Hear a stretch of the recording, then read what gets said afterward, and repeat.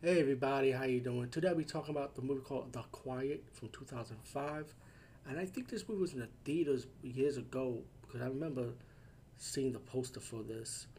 And the movie is about this deaf girl that moves in with this family that got adopted by the mother's friend.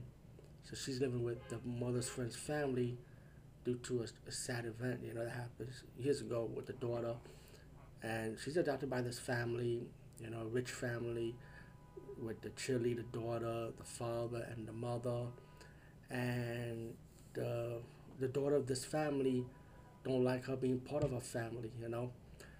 And as the movie leads up, it kind of leads up to an incest relationship between the daughter and the father, and the mute girl start figuring out like, okay, this is strange. I can't believe this is going on, and they have like the narration voice of the mute girl.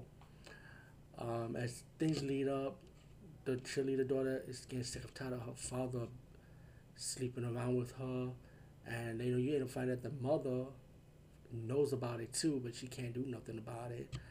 As the movie progressed, you also find out that how the cheerleader girl trying to act like she has a normal life in high school, while the mute girl have this guy that likes her. He's fascinated by her.